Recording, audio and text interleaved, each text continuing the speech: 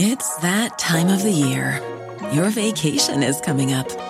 You can already hear the beach waves, feel the warm breeze, relax, and think about work.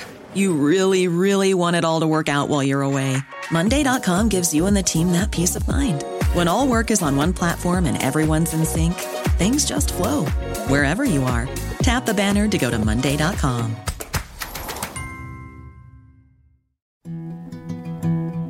A science story, huh? These NYU scientists, I felt right. I was so And I just thought, well, I had figured it out. It was that golden moment. Because science was on my side.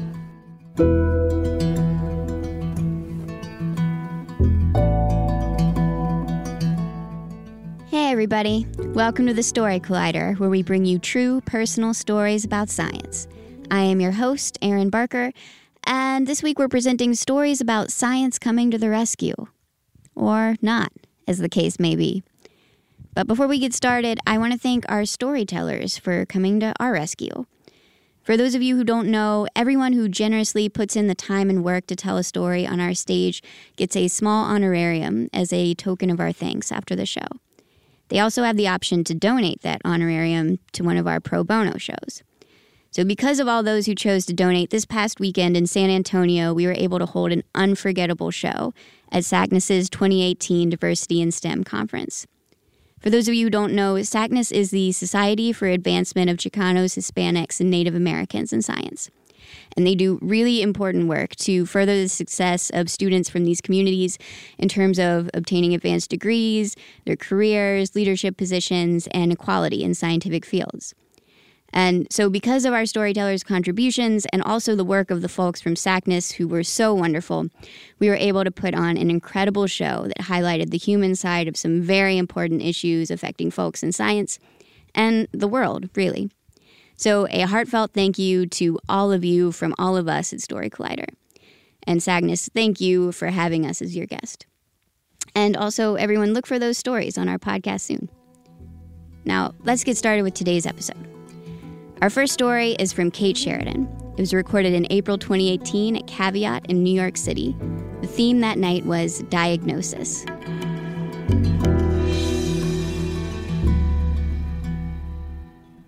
I met him when I was 20 and I was a student in Montreal. He was kind and curious, well-traveled with an accent that's impossible to place. He had a great relationship with his family and a Canadian passport. Just for tonight, I'm going to call him Joe. Joe and I started dating around Valentine's Day that year. So to mark the occasion, he suggested that we cook dinner together. So we went to the store, we got some groceries, went back to his place, and that's when he admitted something. He didn't know how to cook. But we made it work, and I went home that night with this big bouquet of roses and a big goofy smile on my face, too. I was falling in love. But just as soon as that had started to happen, I noticed that something was off. We were lying in bed one night and it hit him.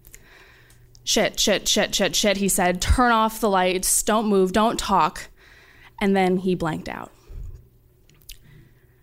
He started smacking his lips. When he tried to speak, his words were slurred. I asked him to hold his arms up. I looked at his face. He wasn't having a stroke, but I was still pretty freaked out. Eventually, he came back, and he told me not to worry. He was fine. These migraines have been happening for years. Migraines? Come on, I told him. These look like seizures to me. Because, as you just heard, before I was a journalist, I was a neuroscience student. And actually, around the time I met Joe, I was taking this class about human cognition and seizures. And everything I had just seen in front of me could be explained by complex partial seizures. For about a year, he waved me off, and then he started to drive. See, I was taught that a car is a deadly weapon. It is a bomb on wheels, and when I get in the driver's seat, I have to be ready to control it. One day we were on the highway. I don't actually remember where we were going, but I do remember Joe pulling over to the side of the road abruptly. His head felt funny, he said. He was having an episode. He recovered and got back on the road, and eventually we made it to a service station. We went to the food court. He probably ordered McDonald's and probably stole my fries. He probably told me that it was fine. He could always feel them coming. He would never do anything to put my life in danger. And I probably lied and told him I trusted him. Thankfully, that was the closest we ever came to that particular worst-case scenario, and he did, at my insistence, go and see a neurologist, and that neurologist confirmed my diagnosis. Well, his diagnosis, really. Probable temporal lobe epilepsy. See, brains run on electricity. Every thought, every feeling, every touch is encoded in a current. And all of this electricity is delicately balanced. Epilepsy disrupts that balance. When that happens, a few different things can happen too. Some people lose consciousness and control of their muscles for several minutes. Some people just look like they're daydreaming for a second or two, and some people have symptoms like Joe's. Medication can help right that imbalance, and that's what we tried first. We tried so many drugs. And each time we were optimistic, maybe this would be the drug that would fix the problem, and maybe this would be the one. As we're trying all these drugs, though, our relationship is growing too. We started to give each other pet names, you know? I was Princess or Beautiful, names that I would not have accepted from anyone else. He was Darling. He did eventually learn how to cook. We moved in together. We survived the ensuing trips to IKEA. And we began to talk about marriage and kids in this surprisingly concrete way for two people in their very early 20s. Joe knew that he wanted our kids to have my brain, obviously. He knew I would say no to any marriage proposal before my 26th birthday. And eventually I started listing him, after we'd lived together for long enough, as my common-law spouse on my tax returns and on my application to immigrate to Canada permanently. But while we're building this life together, Joe's relationship with his brain is changing too. He began to live in fear of it, which is understandable, really. He no longer had control over his own body. A headache was no longer just a headache, it was a harbinger, and a bad night's sleep could destroy a day before it even began. I can't focus today, he'd tell me. I'm just waiting for the next one to hit. Sometimes the next one came later that day, but sometimes it would hide away for a month, lulling us both into a false sense of complacency. In order to try and bring some control to this incredibly uncontrollable illness, we started tracking everything in a spreadsheet. We became obsessed. Everything he felt, everything he did went into this spreadsheet. We were trying to predict, really, what made one day a good day and one day a bad day.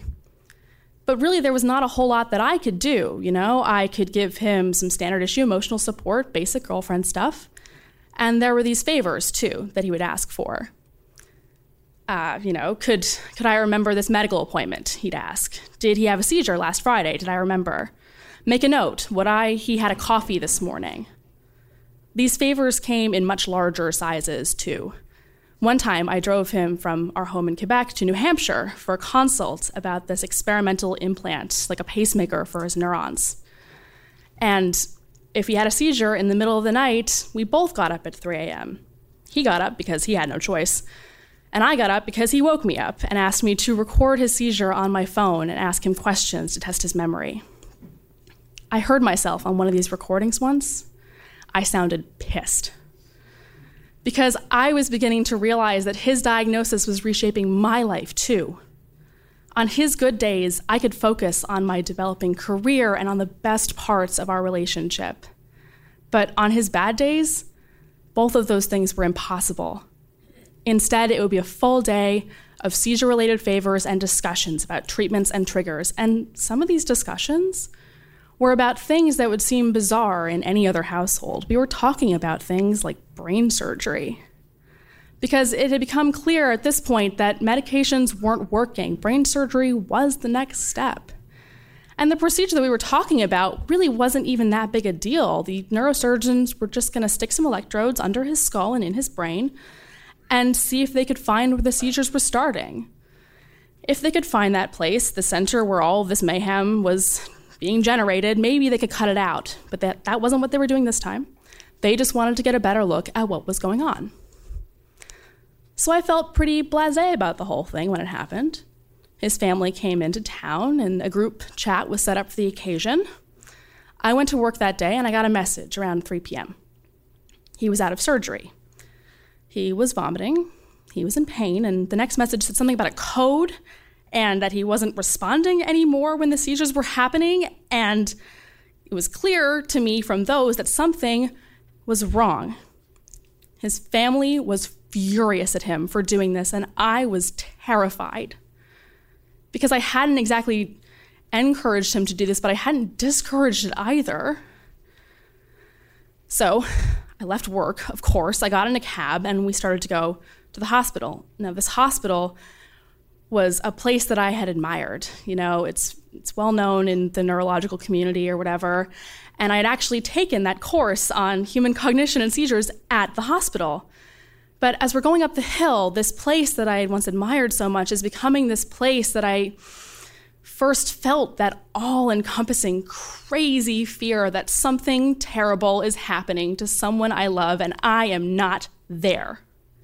And as we're going up the hill, all of these what-ifs start going through my head, you know? What if his brain is swelling out of control? What if the surgeons nick something they shouldn't have? What if he's never going to be the same? We had talked about what I should do, you know, if the worst happened, if he became a vegetable, but there was no way I was ready for that. This was supposed to be minor, you know? And that's when I became a total wreck. I started sobbing in this cab harder than I'd cried, I think, to this point in my life ever. And eventually we do get to the entrance, we get to the hospital, I pay the poor cab driver, I go inside, I get to the elevator, I go to the floor, and I try and pull myself together before I see him. And I do, and he looks like hell. You know, he's got this like cocoon of gauze, like a beehive on his head to protect his skull. But the nurses reassure us that no, really, he is fine. It turns out anesthesia does crazy shit. And people do too, actually, when they're grateful. You know, I spent hours with him in the hospital and brought him sweaters and blankets when he was cold. And I was really happy when he came home after nearly 2 weeks. But I'll never forget something that someone told me while I was there, while he was there. Brave girl, they'd said, it's tough to love someone with epilepsy. It took me a really long time to admit how tough it was, and especially perhaps because I felt responsible. I thought I had started this, you know. These had been migraines, irritating but tolerable before he met me. Maybe I thought I could fix it. Maybe I thought he needed me to. And over time, though, that started to build up into resentment. You know, I resented all of these favors. I resented being asked to leave work to go to all of his medical appointments. I resented my brain becoming his backup hard drive. And most of all, I resented this feeling that I couldn't possibly leave because if I did, for so many reasons, he might crumble. Eventually, that resentment stopped being this dirty, awful secret that I whispered to close friends in dark bars after one drink too many. Eventually, he noticed. And eventually, I admitted it. I admitted I couldn't do this anymore. I left him. I left our home, and eventually I left the country. And I felt free and relieved, but so ashamed and selfish. Hadn't I abandoned him? Who does that? But eventually I realized that maybe the person that I had fallen in love with wasn't the same person who was standing in front of me at the end of our relationship. Maybe I changed him when I gave him this diagnosis. It's been a really long time since I spoke with him last, and I don't know if he has his seizures under control. To be honest, I assume he doesn't. But as I was trying to figure out what to say tonight, I went back through all of our old messages, all of the good nights and good mornings, all the I love yous, and even though I knew how the conversation would end, this one message brought me right back to how it felt on one of those good days right in the middle. What are the odds? I asked him. What are the odds that you, a person with undiagnosed seizures, and me, a person studying cognitive science and seizures, meet and fall in love? It was meant to be, darling. And maybe I was right. Maybe it was meant to be, just wasn't meant to be forever. Thank you.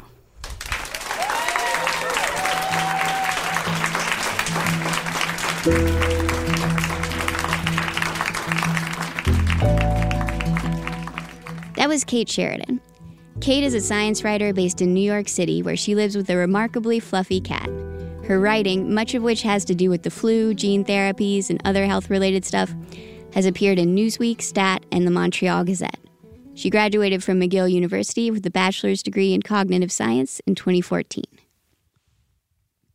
Our next story today is from Giselle George Gilkes.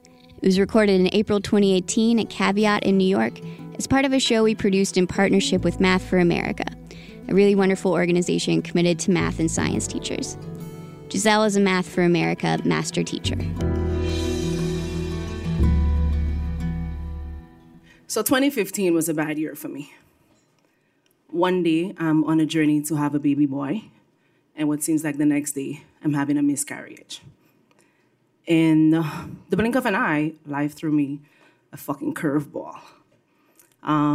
One good thing I do remember about this experience was my work wife, Ileana, who lives in the Bronx, drove from the Bronx to Brooklyn to bring me Brooklyn cupcakes. One, this chick hates driving from the Bronx to Brooklyn. Two, if you've never had Brooklyn cupcakes, let's talk after this. I have a lot of coupons. We buy coupons all the time. Sometimes I feel like as teachers, we can't have bad days. We can't have bad weeks. We can't have bad lives. We must always be ready to step up on that stage or classroom. So, and I'm also weird. I don't show my emotions. I keep to myself, sometimes a lot. So it was hard coming back to school after that experience with happy kids and pregnant colleagues. But c'est la vie. Fast forward to October, same 2015, we are getting ready for our advisory day trip. We take the kids on a college trip. My mom had fallen ill the night before, so I kept my phone close by so that my younger brother and I could keep in touch. Like my mom, I was born and raised on the island of Dominica, not to be confused with the Dominican Republic. My childhood was fun. You're in the Caribbean. Didn't own a jacket, didn't own any Uggs at that time. Small island living, the beach, church, home, school, music, lots and lots of music. I would wake up on a Saturday morning around 7 o'clock and my mother had already been to the market, gotten fresh fish, meat, fruits, whatever we needed for that week. I remember when I moved from the Caribbean to New York, I cried for almost like 2 weeks straight. And then I moved to New York in August 2001. When the Twin Towers fell in September, I remember my mom being so worried because we couldn't make calls and you couldn't get in touch. And she didn't understand the concept at that time that her daughter lived in Brooklyn and the towers had fell in Manhattan. She knew that shit went down in New York and her daughter was in New York, point blank, period. We stayed in touch all the time, phone cards, costly phone bills to AT&T, Skype, WhatsApp, name it, we did it. I never let more than 2 years pass before I traveled home. And eventually, when she got her visa, she was able to come visit. By that time, I'd already done so much traveling and so many things with my life, which just went to show the amount of sacrificing that my mom did for me and for my younger brother. So we're back at school. We came back with 100% of the kids. We like to fuck with them and tell them we're only supposed to come back with 94% of y'all. All right. Don't stand next to me when the train door is closing. Let me see you. So we're back and I'm packing up and I get a phone call. But this time it's my older brother calling. And he says, G, you need to come home. What the fuck? Yeah, you need to come home. She's not gonna make it this time. I remember grabbing my stuff, running down to my principal's office, to Mark Fetterman, best principal ever. And in the midst of my tears, I'm like, okay, I gotta go home. I don't know what's going on. I just know I can't be at work tomorrow. In the midst of my tears, I'm telling him, you need to get somebody to get Letitia, who was my most recent student teacher, who my team knew and who I think would have been an amazing fit to just cover me. I don't know how long I'm going to be gone. I get home that night, get in touch with one work wife. I got to go home, tell the team. Another work wife is on the phone with my cousin, buying one ticket. Mark is sending pictures of a credit card. Get this other ticket. Again, we'll meet in the back to talk about how you get to Dominica. It's quite a journey, but it's amazing. Let's talk cupcakes and Dominica. I call one of my best friends. Hey, I think I'm going to need a dress. I don't say what. She knows exactly what I mean. Because she's a fashionista, I hate shopping. I go into my Chase banking. Do I have enough cash on hand? I don't know what I'm going to need. Ping. The Chase Quick Pay comes in. Hold this. I think you're going to need some extra cash. And that's the power of my team. I don't get a direct flight. The next night finds me in Antigua, another beautiful Caribbean island, if you have never been. You just catch I'm just promoting the Caribbean islands as I go along. Luckily, I have a childhood friend who lives there, so I spend the night there. And I remember praying that night, Lord, no matter what you do, don't take her tonight. Let me get home, please. Let me just get home to Dominica. I'm trying my best. They called and I left. The next morning, I land in Dominica. We head straight to the hospital from the airport, and the palm trees and the ocean just calm my soul and I guess get me ready for the journey ahead of me. I'm looking at my phone. I get a picture from Eliana and Chris, our middle school dean, smiling up at me. P.S. I've kept that picture from since then because this dude hates taking pictures. I walk into the hospital. Can't even remember any details about it, but I walk behind my younger brother. And she's there. She's alive, but she's in a coma. I breathe a sigh of relief and kind of quickly check myself. Remember, her prognosis is not good. From that minute, my younger brother and I make a pact. We cannot lose it at the same time. Only one person is allowed to lose it at a time. Then we start a grueling routine. Morning ICU visiting hours, go home. Lunch ICU visiting hours, go home. Evening hours, go home. The next day I get a picture from my team. It's our weekly grade team meeting. Everybody's there. I had tried my best to stay in touch, to send lesson plans. I have compulsive order issues, sorry. And I tried my best to stay in touch, to send lesson plans and just to hold things down, even if I'm miles away. But that was so taxing and so tiring that most times in between visiting hours, we just went home and knocked the fuck out. Fast forward, it's Friday. I've been home for about a week, and we are at the ICU for evening visiting hours. Everybody is there, my dad, my brothers, aunts, uncles, cousins, longtime friends, and P.S., the ICU evening hour visitors. The evening doctors were a lot nicer, so we took advantage of that shit. My brother and I go in first. We're dressed, gowns, hat, mask, everything. And unbeknownst to us, a surprise is waiting. A few hours before we got there, my mom started coming out of her coma.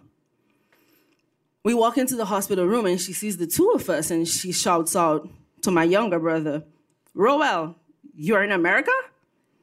P.S. My brother had never visited America. And we were like, no, he's not in America. She turns to me. You don't have school in America right now?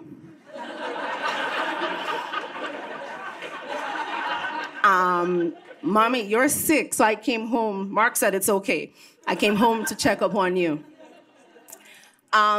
P.S. When my brother came to America for the first time last summer, as he walked through JFK, that was the first thing he shouted and opened his arms. Roel, you're in America. That night, she spoke to everybody, cousins, aunts, uncles, even the little kids. She kept on asking who else was out there. And we remember dressing the little kids in these huge gowns and taking them in to see her. Eventually, the ICU doctors pulled a few of us aside and said, so we need to know if we should resuscitate her or not. Fuck the pact. At that time, both my brother and I lost it. One of my older cousins stepped up and said, no, it wouldn't be fair to her at this time. Next day, Saturday, we're at home in between afternoon and evening visiting hours, and we get a call. You need to come to the hospital. Her heart is slowing down. Now, if you've ever driven with me, sorry, there are a few people in the room who've driven with me. When they tell you come quickly, yeah, I come quickly. But we don't make it in time. My mom died on October 17th, 2015 at 6:05 p.m.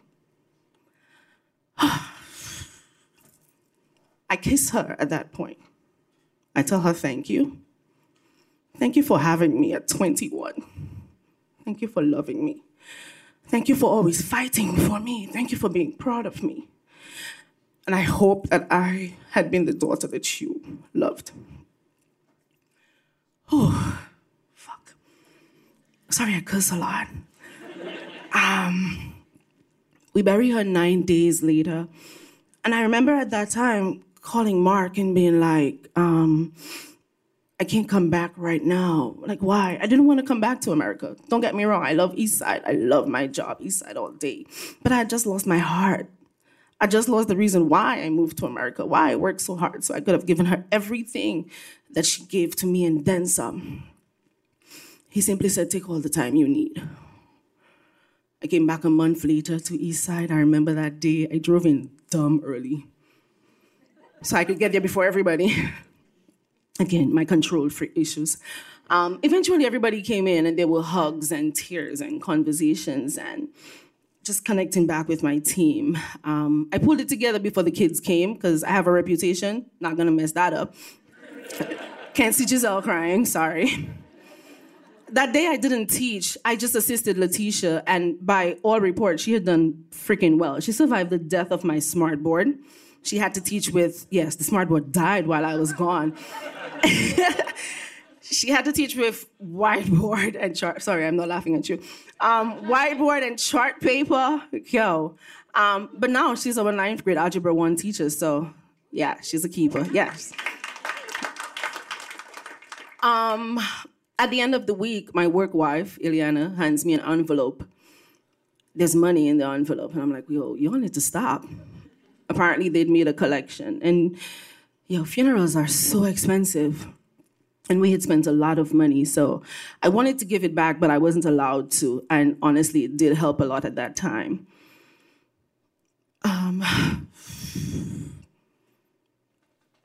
It's hard. I try to cope with my grief every day as best as I can. But one thing I know is I would not have been able to make it through this with my biological family, nor without my family at Eastside Community High School. At the end of the day, all I can say is they are my rock. Thank you.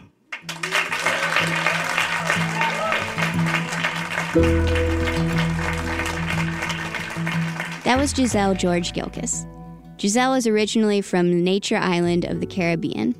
She's been the 8th grade math teacher at Eastside Community High School since 2005, and she is currently in her 3rd fellowship as a Math for America master teacher, where she gets to work with an amazing group of educators. The Story Collider is grateful for the support of the Tiffany & Co. Foundation and of Science Sandbox, a Simons Foundation initiative dedicated to engaging everyone with the process of science. The Story Collider is directed by Liz Neely and me, Erin Barker, with help from our amazing team.